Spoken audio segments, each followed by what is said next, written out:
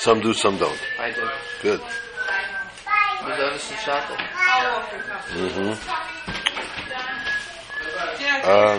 Okay. Hello. Baruchim Abayim. Welcome, good evening. But you can't iron your beard tomorrow, I'm sorry. Say bye, baby. You're going to be dry, baby. Can I do me a favor? Throw it out. Put it in here. A lot of noise. Ron's not coming? Maybe not joining Skype. Pashas Lech Lecha. This Shabbos is also Yud Aleph Mar Cheshvan.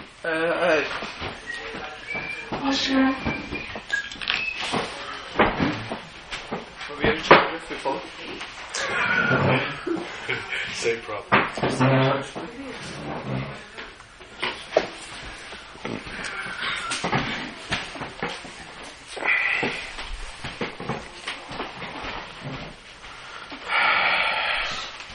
Plug it in here. They would have one more. Give me my phone. It's very good.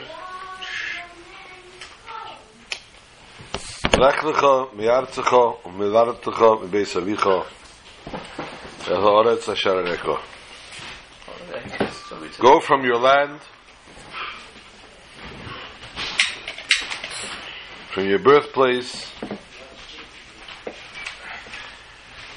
from everything that you stand for, everything that you're raised by, and go to a land I will show you.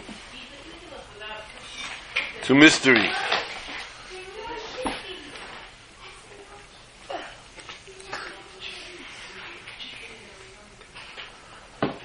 To more than mystery,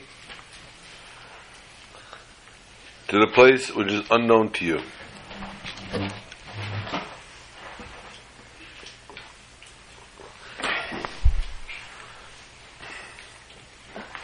This Shabbos also, as we said, is Yud Aleph Mar Cheshvan. And although we spoke last week, Pashas Noach being V'Yaakov Holach L'Darkei, Yaakov goes on his way. And as we see the Yaakov Avinu,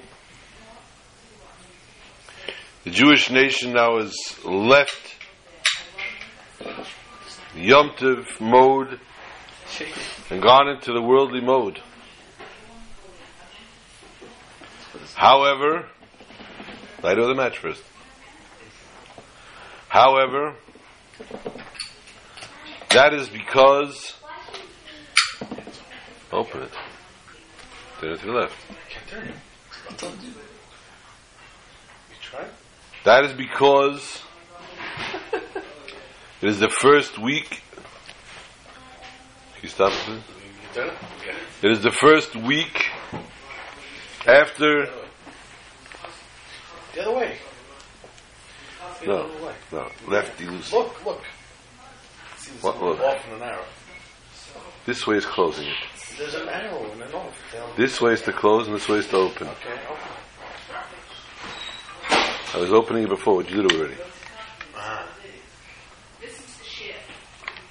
Thank you.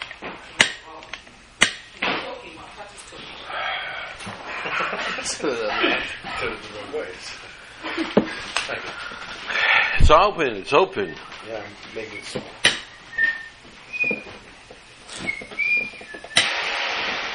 I can just close it, please. Right. You're wasting my gas. You're wasting my propane. Turn it off, please.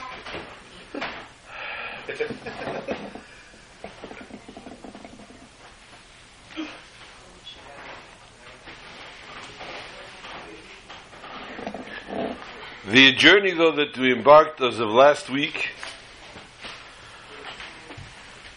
was still Rosh Chodesh Mar Cheshvan, and therefore had yet a remnant of the month of Tishrei. Being Rosh Chodesh Cheshvan,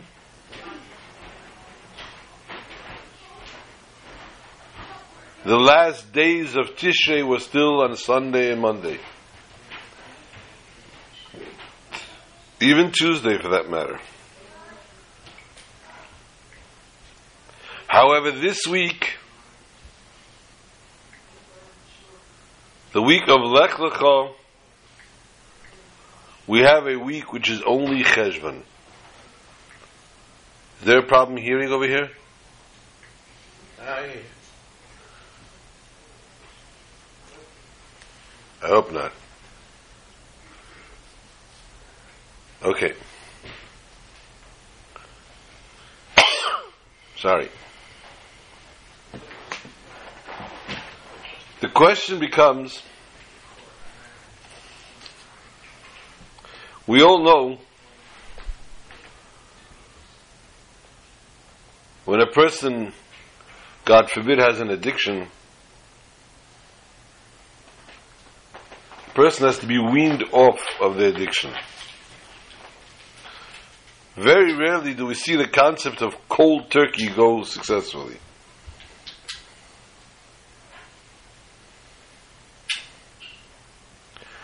Whether it be smoking, drinking, or anything else. So too, any other item, any other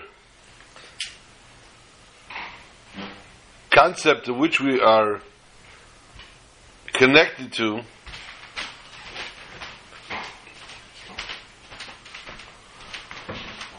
go away from it and to wean ourselves off it takes time.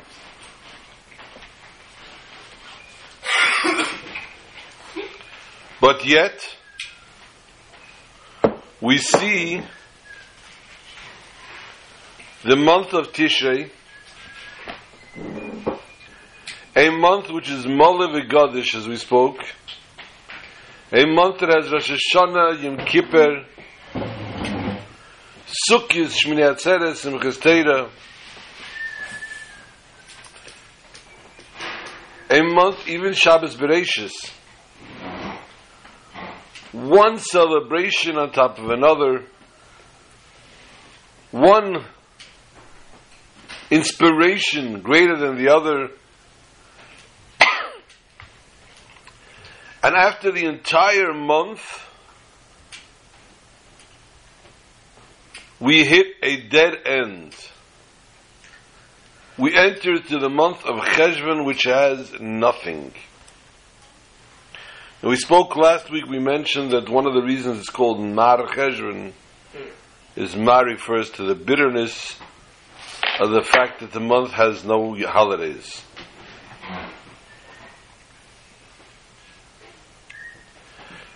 Chedesh Kislev has Chanukah. Tevis has part of Chanukah and even has Asara B'Tevis, which, as we know, Yehovchi Yomel L'Sasin L'Simcha. These days will be turned to happiness and therefore will ultimately become a Yom Tov. Shvat has Tu B'Shvat, Rosh Hashanah Leilonos. Adar has Purim. Nisan has Pesach. The month of Iyar has, besides Lag Ba'omer, every day we have the special mitzvah of Sfiras HaOmer, and then we have ultimately Pesach Sheni as well. Sivan is Matan Torah, and Tammuz is Shavasa B'Tammuz, which ultimately, as we said before, would be a day that Yehovchi Yomel L'Sasin L'Simcha will be reversed to happiness and joy. Of Lehoyam Tevim L'Yisrael K'Chamishasa B'Av. Mishnah tells us there's no Yom Tov like the 15th day of Av. And El is a month of preparation, a month of which we devote ourselves to preparing for the tshuva of Rosh Hashanah and Yom Kippur.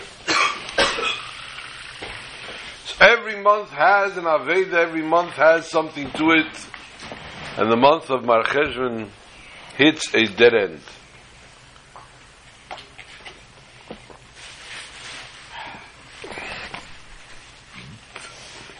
Excuse me. But if the dead end would come, after Hanukkah,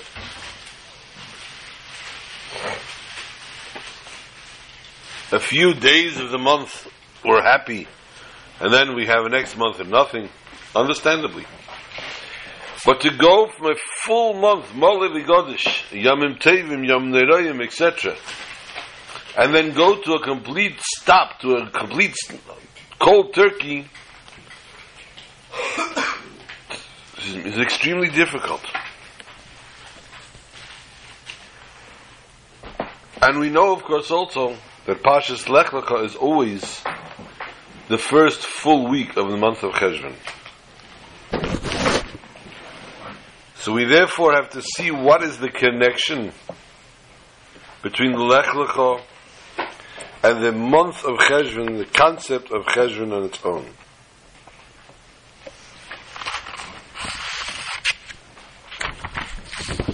Before we go into this, allow us to examine slightly the Parsha. Avraham Avinu has to go down, and the first place he ends up is, because of the hunger, he ends up in Egypt. And he tells his wife, who is a beautiful woman, we can only get in trouble if they're going to see that my wife, they'll want to kill me for you. Imri na'achesi at, say that you are my sister.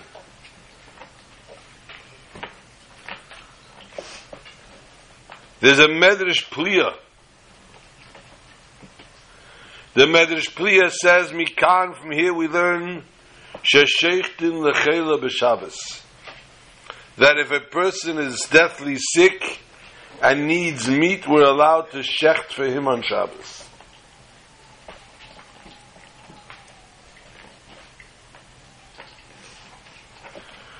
What is the reason that Avram had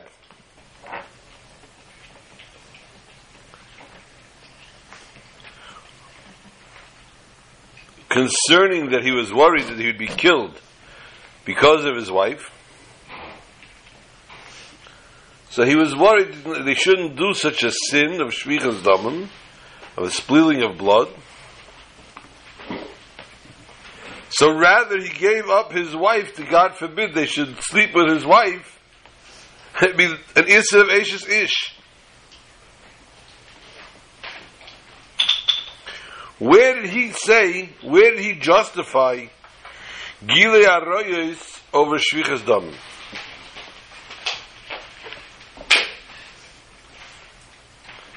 Elamai, in simple form, if they would have killed him, they could only kill him once.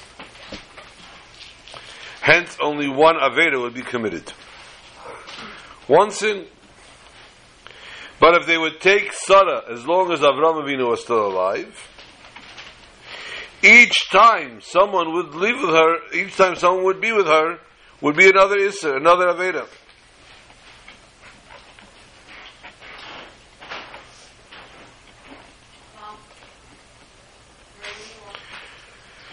He knew that, and therefore he knew that they would kill him rather than be over Gilei Arroyos.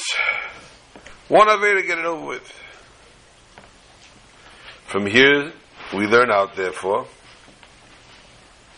in the case of a chela, a person that is deathly sick, we may slaughter or may shecht on Shabbos. We don't say let him eat nevela. On the same basis, when a person, Rahman al-Islam, eats nevela, meat that is not slaughtered, every kezayis is another sin. Masha'ekein, if he slaughters it on Shabbos, it's one sin, he slaughtered, so that's it. Shchita is the only Aveda. Rather than a person should be over for every ifsir, for every kezayis that he eats, instead, one time the person slaughters and he only has that one Aveda.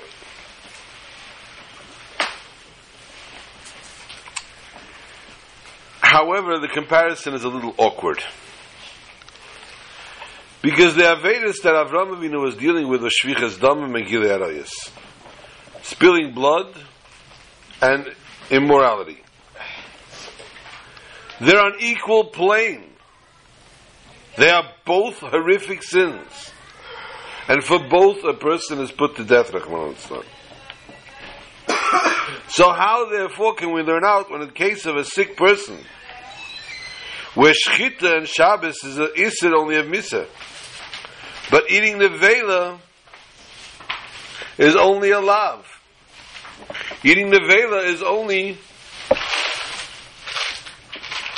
a mitzvah that we have to refrain from.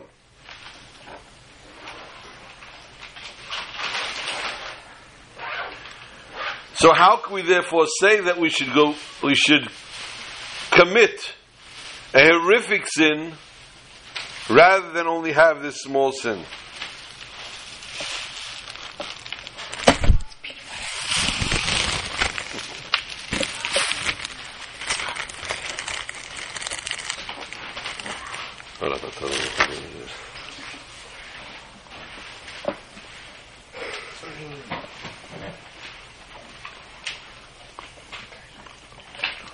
We must therefore say, when it came to Avram, it was not talking about Isser of death.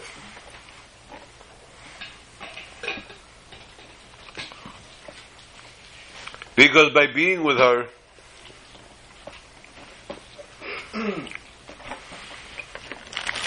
not the normal way, the Bnei Noach are not killed for that. By the Bnei Noach, that's not called immorality.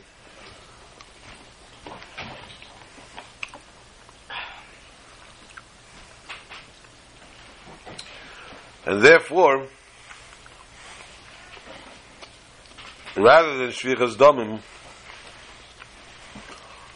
let them do the small sin, and the same thing also as with the Shchita b'Shabbos.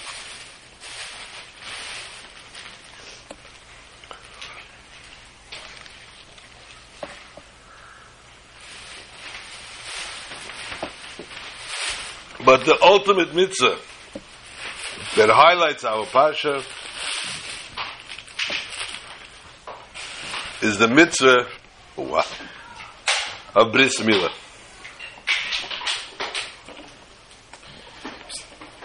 The Torah tells us,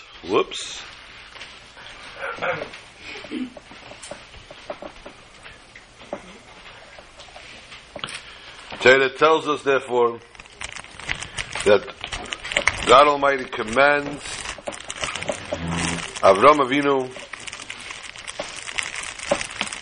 each male child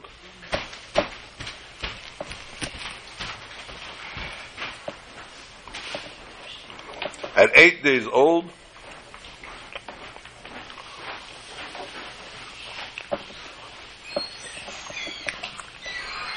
should be circumcised.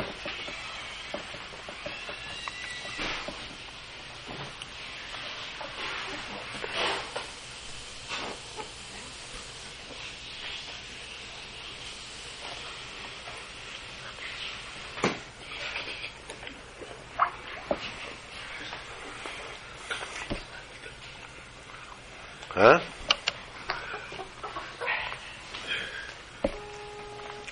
Did they get disconnected? I'm waiting to get them back.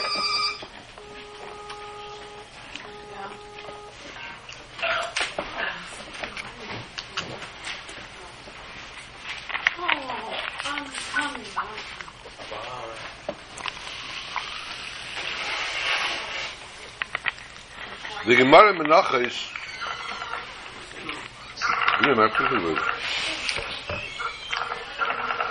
What is that?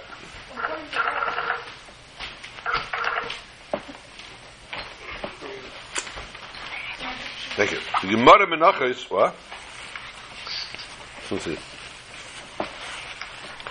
Tells us a very interesting story.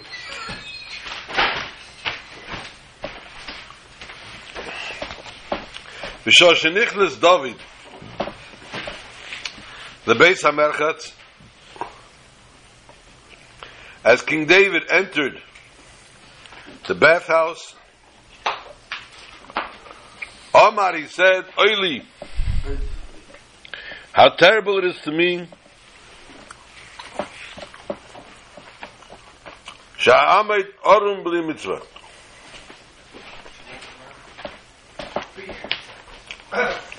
I'm standing naked without a mitzvah.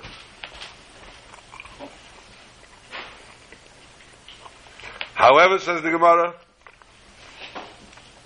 V'kevin she'nizkir b'milah, as soon as he reminded himself he had the mitzvah of milah, she'b'b'sorei nisyashva daitei.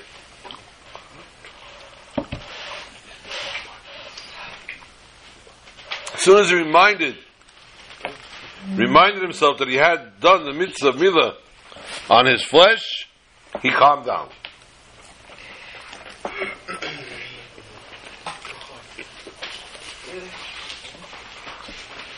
King David,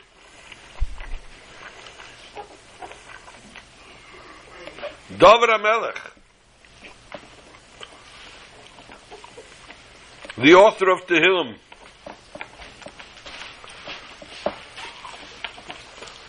the holy soul,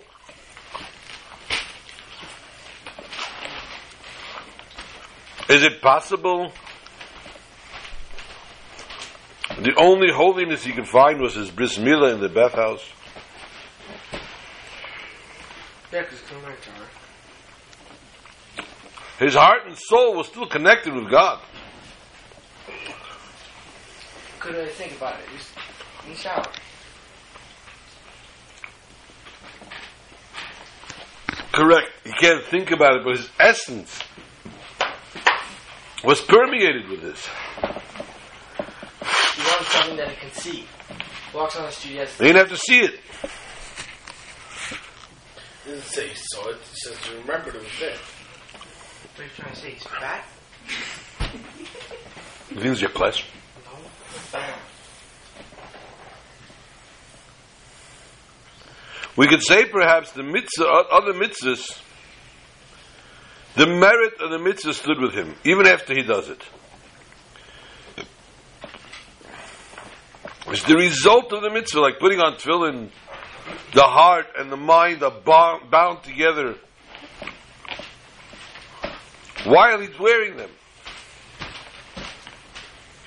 Once the person takes off his tefillin, he's not wearing tefillin.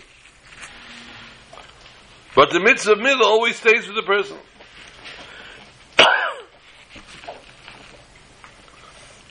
But more than that, more than just the mitzvahs with him, the mitzvah of milah is not just to take off the foreskin. The mitzvah of milah is to be circumcised. And therefore, every second that David HaMelech is circumcised, every person, every Jewish boy or man is circumcised, every minute that they're walking around circumcised, they have another mitzvah.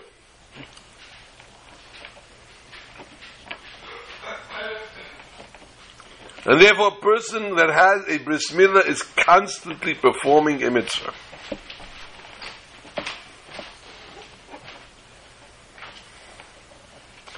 Now I understand why David calmed down when he thought about the bris milah.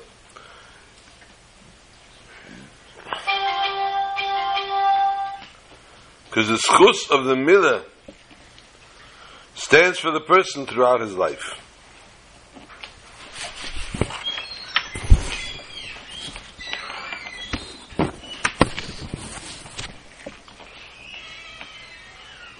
A famous bris that took place some 900 plus years ago was to a very poor couple, a poor humble couple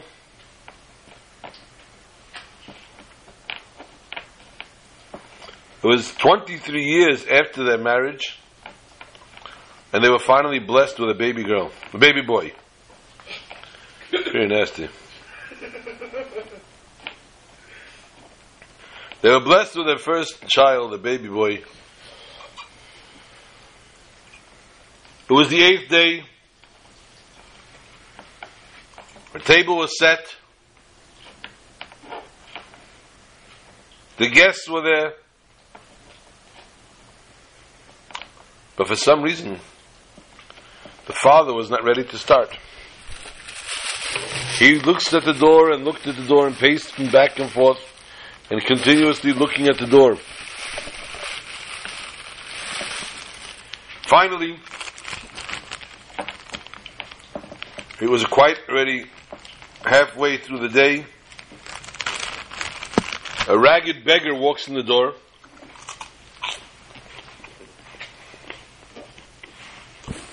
And the father of the child says, "Oh, now we can start."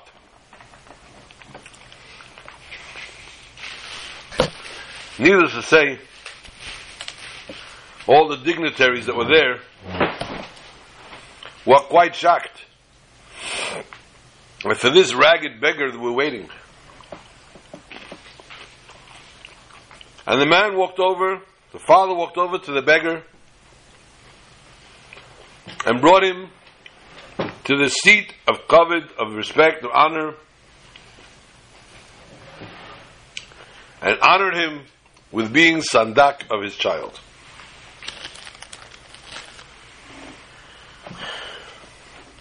Came to calling the name,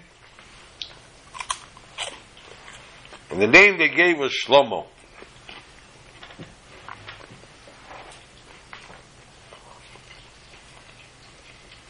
After the bris, oh boy, again.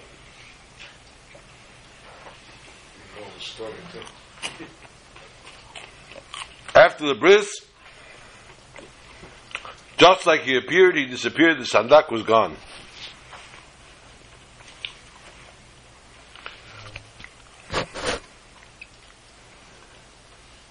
People began to inquire, and during the meal, this is the story they were told.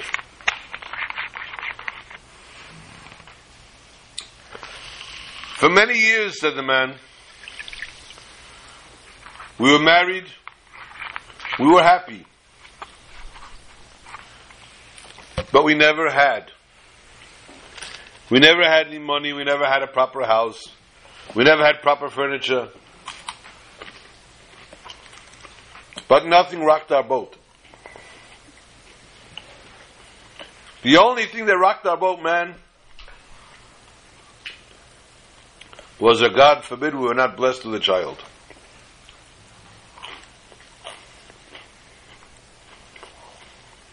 One day I couldn't take it. I fell into a terrible depression. I went for a walk. I was walking along the river, and suddenly in the riverbed, I saw an item, an object. I bent down. It was a large, large stone.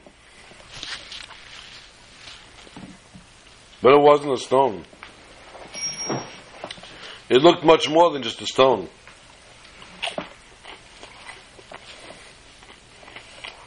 I put it in my pocket. I rushed home. My wife and I shined it, cleaned it. After shining it and cleaning it, we realized it was actually a precious stone.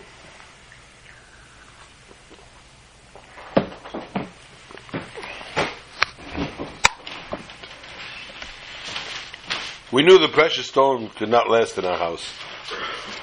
There was nothing for us to do with it, and there was no way for us to protect it. So immediately, I went to a jeweler to have it appraised. And the jeweler told me, "You indeed found a major jewel. You are talking here about money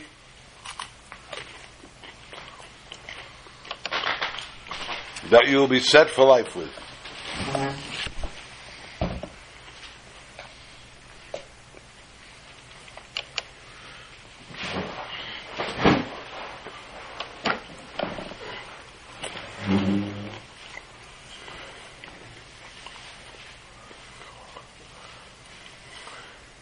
I told the jeweler where I lived. A short while later, the jeweler showed up in the house with a big bag, gold coins. And we told him, my friend, for this diamond, this is yours. Needless to say, we were very happy, very excited to finally have had proper riches, we say. But as he was taking the diamond in his hand and looking at it, he said something that blew our minds. The priest is going to be so happy now.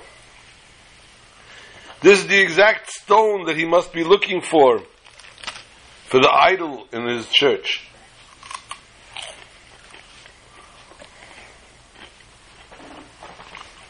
We heard those words, we said, oh, no.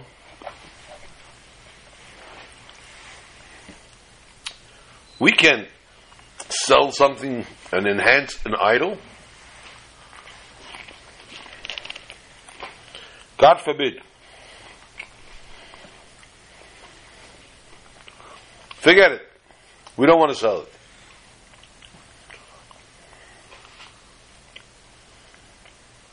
He begged, he pleaded, he tried to offer more money. We said, for the church, we're not selling it.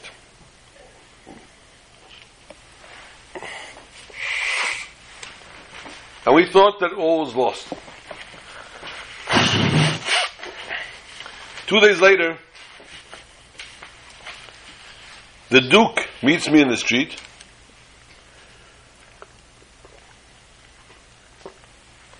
And tells me, I have a business proposition for you.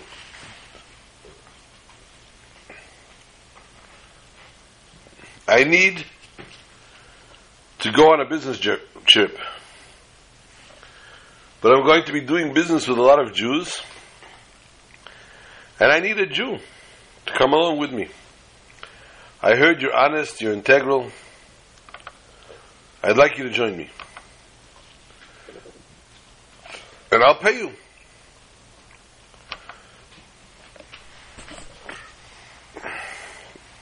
And as a matter of fact, he gave him a down payment.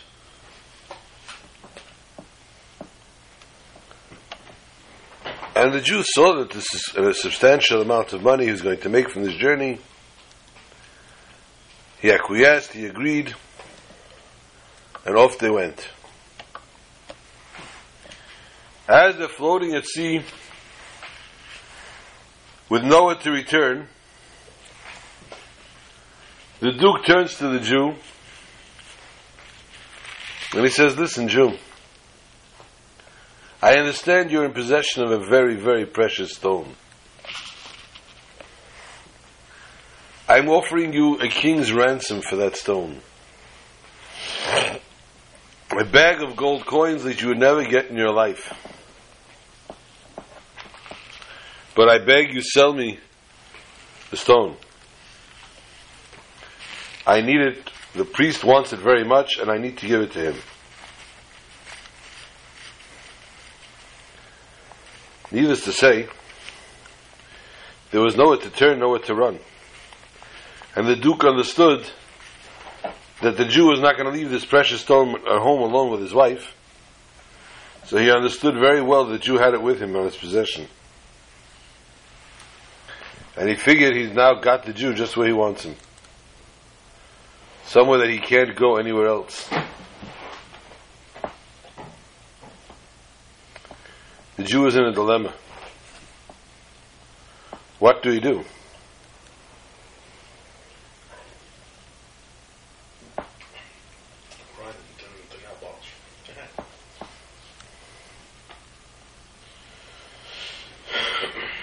But he doesn't want to give it to the church, God forbid. So the Jew reaches into his pouch, takes out the diamond, and holds the big sack of gold next to him, and he picks up the diamond to the sun to see it glimpsing glimmering. And he kisses the stone as if, I'm giving you away now, you're no longer going to be mine. And as he's tchachkinzach with the stone, as you say, he accidentally on purpose trips. He trips and the stone falls from his hand into the sea. And he lets out a wail, a horrific scream. No, my stone, my stone! And he did a very, very authentic job at this. So much so that the Duke believed that he indeed did this by accident. And the man forfeited this entire fortune because he would not give this up to the idol worship. Upon arriving home,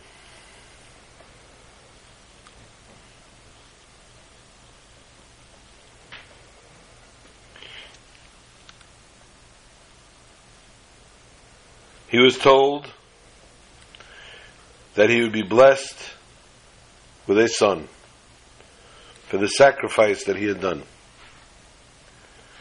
Lo and behold, a year later, the son was born.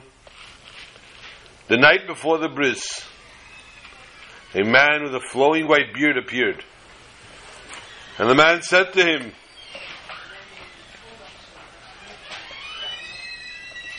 this child, as you know, was born for your Mesiras Nefesh, your abnegation. And therefore, the child is entitled, upon your wish, to anything you want. He can become rich, he can become famous, he can become wise. Immediately, the man screamed, wisdom. I want my child to have wisdom. And the man smiled at me and said, very well. Because you chose wisdom, let his name be that one of the wisest in the world. Let him be named Shlomo, after Shlomo HaMelech.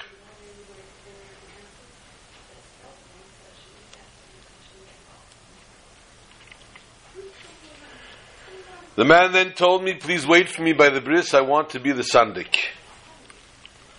And that is why I waited until he arrived and I recognized him in his torn shmatis. I recognized this was indeed the man. And therefore we asked him, we honored him with the sandikois.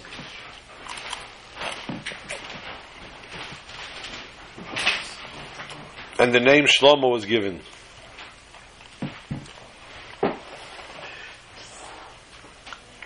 The man's name was Yitzchak. And his son is referred to as Reb Shlomo Yitzchaki. Don't. Shlomo, the son of Yitzchak. Or more formally known as Rashi. No. The hell?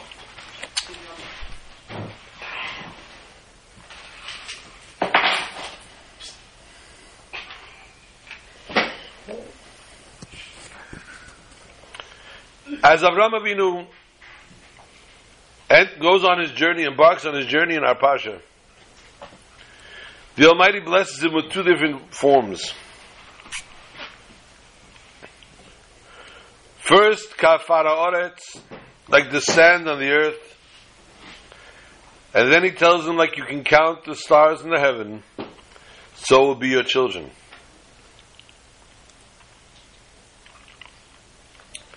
Why were the Jews compared to either one?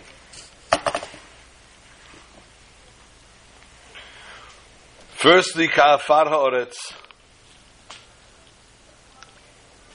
Afar, sand, is always stepped on, always trodden upon. But ultimately, the afar outlives the one that treads upon it. and consumes the one that treads upon it. Adam Yisayde me'afar v'seifel e'afar. And therefore, although the afar is stepped upon by the person, ultimately the afar consumes the person. Just like the afar will always exist, so too the Jewish nation, no matter how many times it's stepped on and trodden upon, will always continue to exist.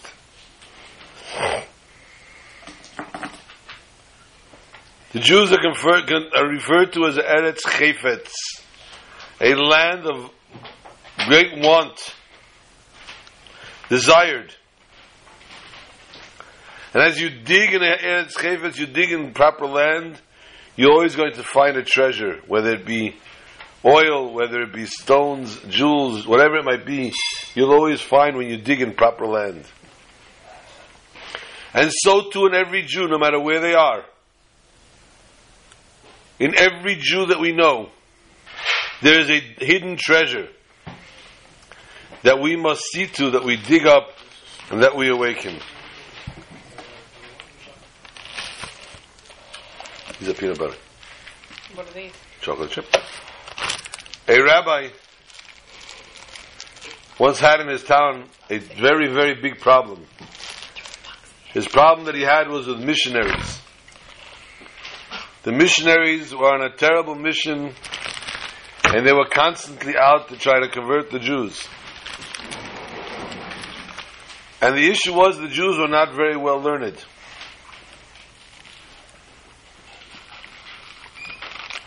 And when a person, Rachmana litzlan, is an ignoramus, it's not hard to convince them. And there was one rabbi in town that had a personal issue, a personal vendetta. He fought against the missionaries. Finally, one day, the head of the missionaries came to visit the rabbi. And he said, Rabbi, let's call a spade. You preach, I preach. You play, I play. You reach to your people, I'll reach to your people. If I can convince your people better than you can, so let it be. If you can preach to your people better than I can, then you'll keep them Jewish. But allow me to preach. The rabbi said, I can't. He said, why not? He said, if you would get a Jew to convert, God forbid, what would you do? Well, we'd take him, we'd teach him, and we'd ceremoniously sprinkle him with the holy waters. That's just it, said the rabbi. You see, the Torah compares the Jews ka'afar haaretz, like the dust on the ground. If you spray water on sand, it becomes mud. I can't stand by and watch you make mud out of the Jews. So therefore, I fight you tooth and nail, not to make mud out of my Jewish nation. Compared to the stars,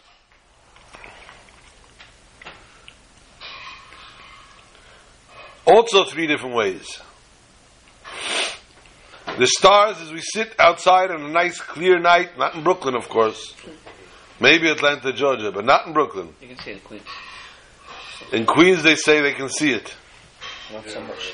Yeah. You can see a night, sometimes beautiful stars. I was not to Kiddush Levana tonight again. You have to tell them what shows, no? You can see the beautiful stars, but so far, they are so far away. And they look so small. Yet each star is so much bigger than the earth. And so too a Jew, from distance, may look small. But as you get to know each and every Jew, you see the greatness within them. In the Hayom Yom it's brought down that when the stars shine at night, even at a night when the moon is not there, not illuminating the sky, the stars give off light, give off direction that a person can follow. So too each and every Jew has an obligation to give this guiding light to his fellow Jew.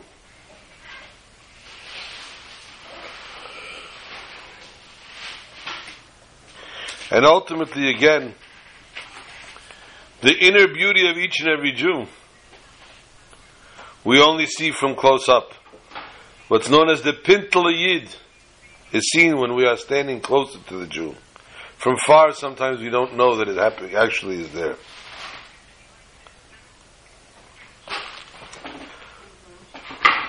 You will be blessed with a son, to which Abraham laughs. And Sarah laughs. You will call him Yitzchak. And you shall laugh. Why future? Why Yitzchak in the future? Avram and Sarah were trailblazers. They were blazing a trail of a new light, of a God, of a one God in the world. They were forming a nation.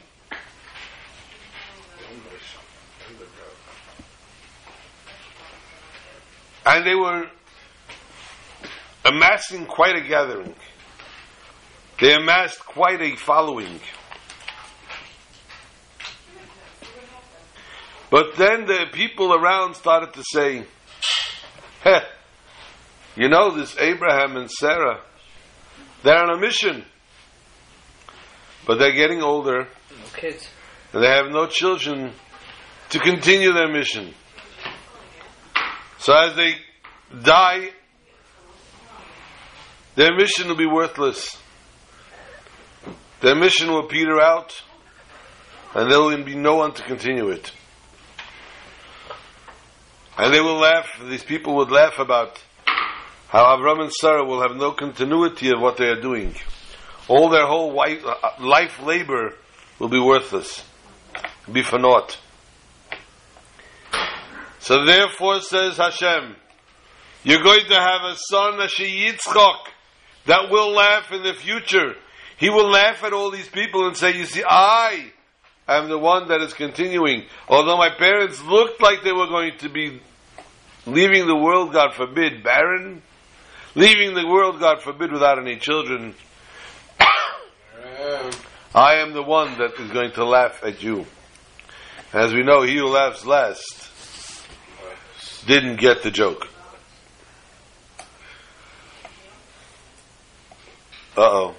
Nobody's laughing. I guess they didn't get the joke. Anyway, well, they heard it too many times. The Almighty tells Avram, V'yitin l'maser mikol, and I will give you meiser from everything. What does, says the Medrash, the Almighty give to Avram? He gives him the letter Hey from his name. The letter Hey from the Almighty's name, therefore forming from Avram to Avraham, and thereby blessing him with children. How does that come meiser? How does that become a taif? From what is that a taif? Half, 10. It's a 10% of what? We know that by Avram, the pasuk tells us, "V'Hashem beirach es Avram b'koil." The Almighty blessed Avram b'koil, with everything. And we know the pasuk says, "V'yiten kol asher lei liYitzchak." Yitzchak got koil asher lei, and Yaakov says, "Yesh li koil." So the koil Chaf Lamid was by all three, Avram, Yitzchak, and Yaakov. The numerical value of the letter Chaf is 20, and of Lamed is 30, which is 50. Meiser Mikael, a tithe from the word Kael, from 50 is 5. And therefore he gives him the letter Hey. With the letter Hey, upgrading his name to Avraham so that he can now bear children.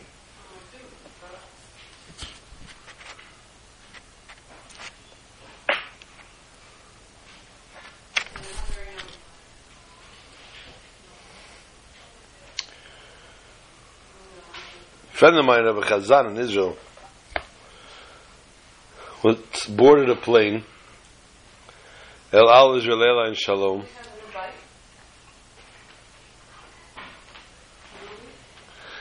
and of course the announcement was made, and every other plane the first announcement you hear is please take your seats, fasten your seatbelts, we're going to tell you the safety instructions about the plane. On El Al, the first announcement that you hear is, we're overbooked. If anybody wants to get a free ticket, please raise your hand and we'll arrange for your accommodations. You'll get on the next available flight. That was without fail. El Al used to have a acronym. Every liftoff always late, every landing always late. That was what El Al stood for. He got on the plane and he had a middle seat. To his left was a Hasidic Jew with a nice curly payas. And to his right was a modern woman, which he was not even sure whether or not she was Jewish. As he got into his seat before fastening his seatbelt, he turned to the left, he said good morning, and to the right and said good morning, and sat down. As the flight took off, he took out his magazine, a Chabad publication, and was reading from it. In about a half hour, the woman turns to him, as if to now answer to his good morning, and says, that's the Lubavitcher Rebbe, right? And he says, yes, of course. You're a chassid of the Lubavitcher Rebbe? He says, of course. So let me tell you a story my husband had with him. Your husband? Yeah. Her husband, Nebuch, was not alive any longer.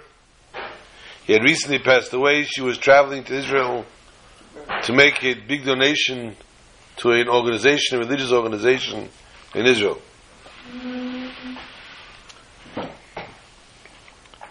Her husband was a level atheist. Not borderline atheist, but high level atheist. Believed in nothing, had nothing to do with Judaism. However, somehow somebody convinced him to go to see the Lubavitcher Rebbe. He was a doctor, he and his wife were doctors. They were running a clinic. And he came to the Rebbe, and the Rebbe spoke to him, and he was amazed the way the Rebbe spoke to him. And at the end of the audience, the Rebbe gave him $3. One for him, one for his family, and one for the clinic. And he knew these dollars are very, very precious. And so he kept them always for safekeeping. This was his sole affiliation with Judaism. Because the Lubavitcher Rebbe impressed him very much. A few years went by, and he came to the drawer to check on his precious dollars, and lo and behold, they were gone. And they asked the children, and one of the daughters said, oh yeah, I wanted to go to the store, I couldn't find any money, I opened the drawer. I saw $3 weren't bothering anybody, so I took them to go to the store. The man had lost his precious dollars. She says he was devastated. But devastated beyond, it was horrific. And to go back to the Rebbe and say, my dollars are lost, give me more dollars, didn't make sense to him, didn't work.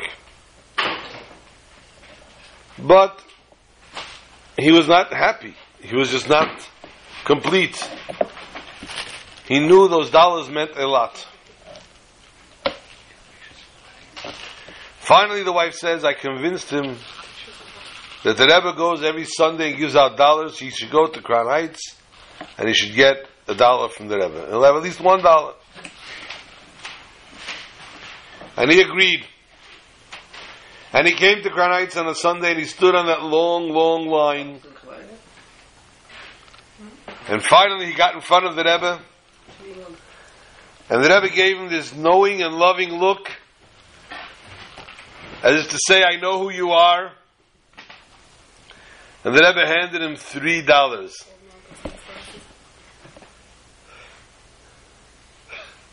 Just gave him the $3. Didn't ask him any questions or say anything.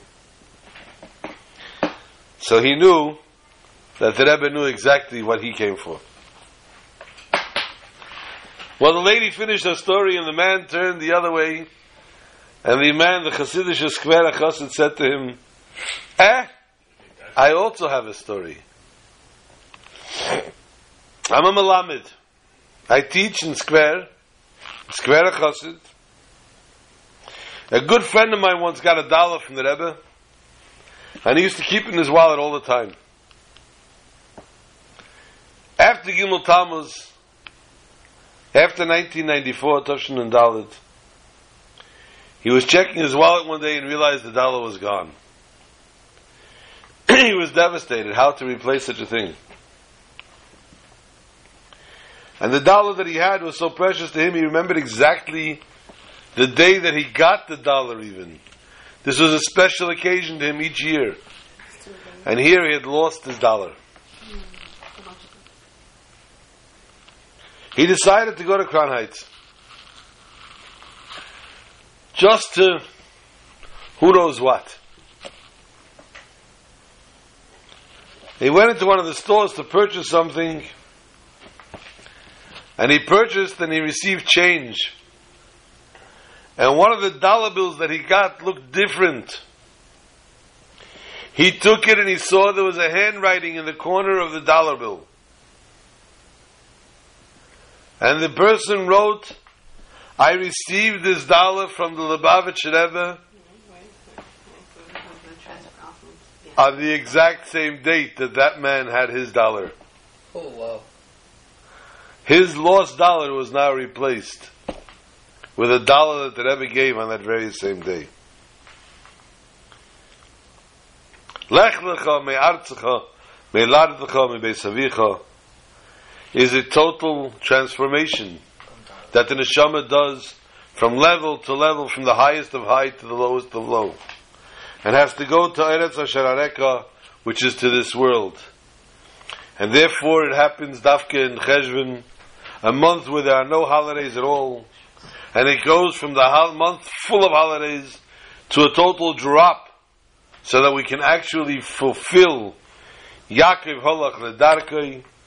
We can actually fulfill going on our proper path, taking with us everything that we were inspired through the month of Tishrei, and taking it through the entire year, but being propelled directly into a month of devastation, practically speaking, with no Yom Tiv and no holidays and no special moments, and we go directly from this holy month into this month of voidness, but we go with the Kedusha. We go with Aretz Asher Areka. We're going from Artzecha Me'ladetcha Me'beis Avicha. We're going from all these high, beautiful spiritual planes. And with this we are taking with us, so that we are given the strength to go and to overcome any obstacles. And thereby we'll be blessed in the schus of Yud Aleph Cheshvan, which is the yahrzeit of Rachel Imenu, the yahrzeit of our mother Rachel. And we know Rachel mevaka al baneha. Rachel cries for her children, and we send the Almighty answers her, Yesh sachar leful aseich. There's reward for all you have done. V'shavu vanim ligvulam. And your children will return to their boundaries, to their borders. And may that be so on her yahrzeit. Her prayers be answered by the Almighty, and we should be taken to the Holy Land on this very Shabbos. Shabbat Shalom to all. Why is he covering her face with colored for?